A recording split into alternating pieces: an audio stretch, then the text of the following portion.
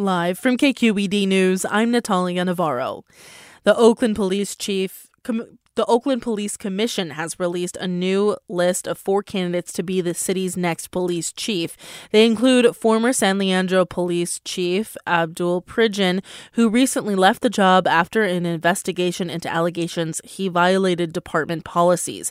The others are Luis Molina, Assistant Deputy Mayor for Public Safety in New York City, Lisa Davis, an Assistant Police Chief in Cincinnati, and Floyd Mitchell, a former police chief in Lubbock, Texas. The commission plans to send Mayor Sheng Tao a list of finalists by Friday.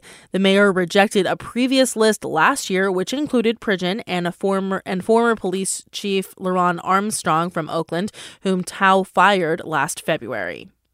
Experts are urging federal lawmakers to take action on plastic pollution. KQED's Danielle Benton has more on a federal hearing called yesterday by California Senator Alex Padilla. In 2022, California was the first state in the nation to set a plan for studying microplastic pollution and then write regulations for it.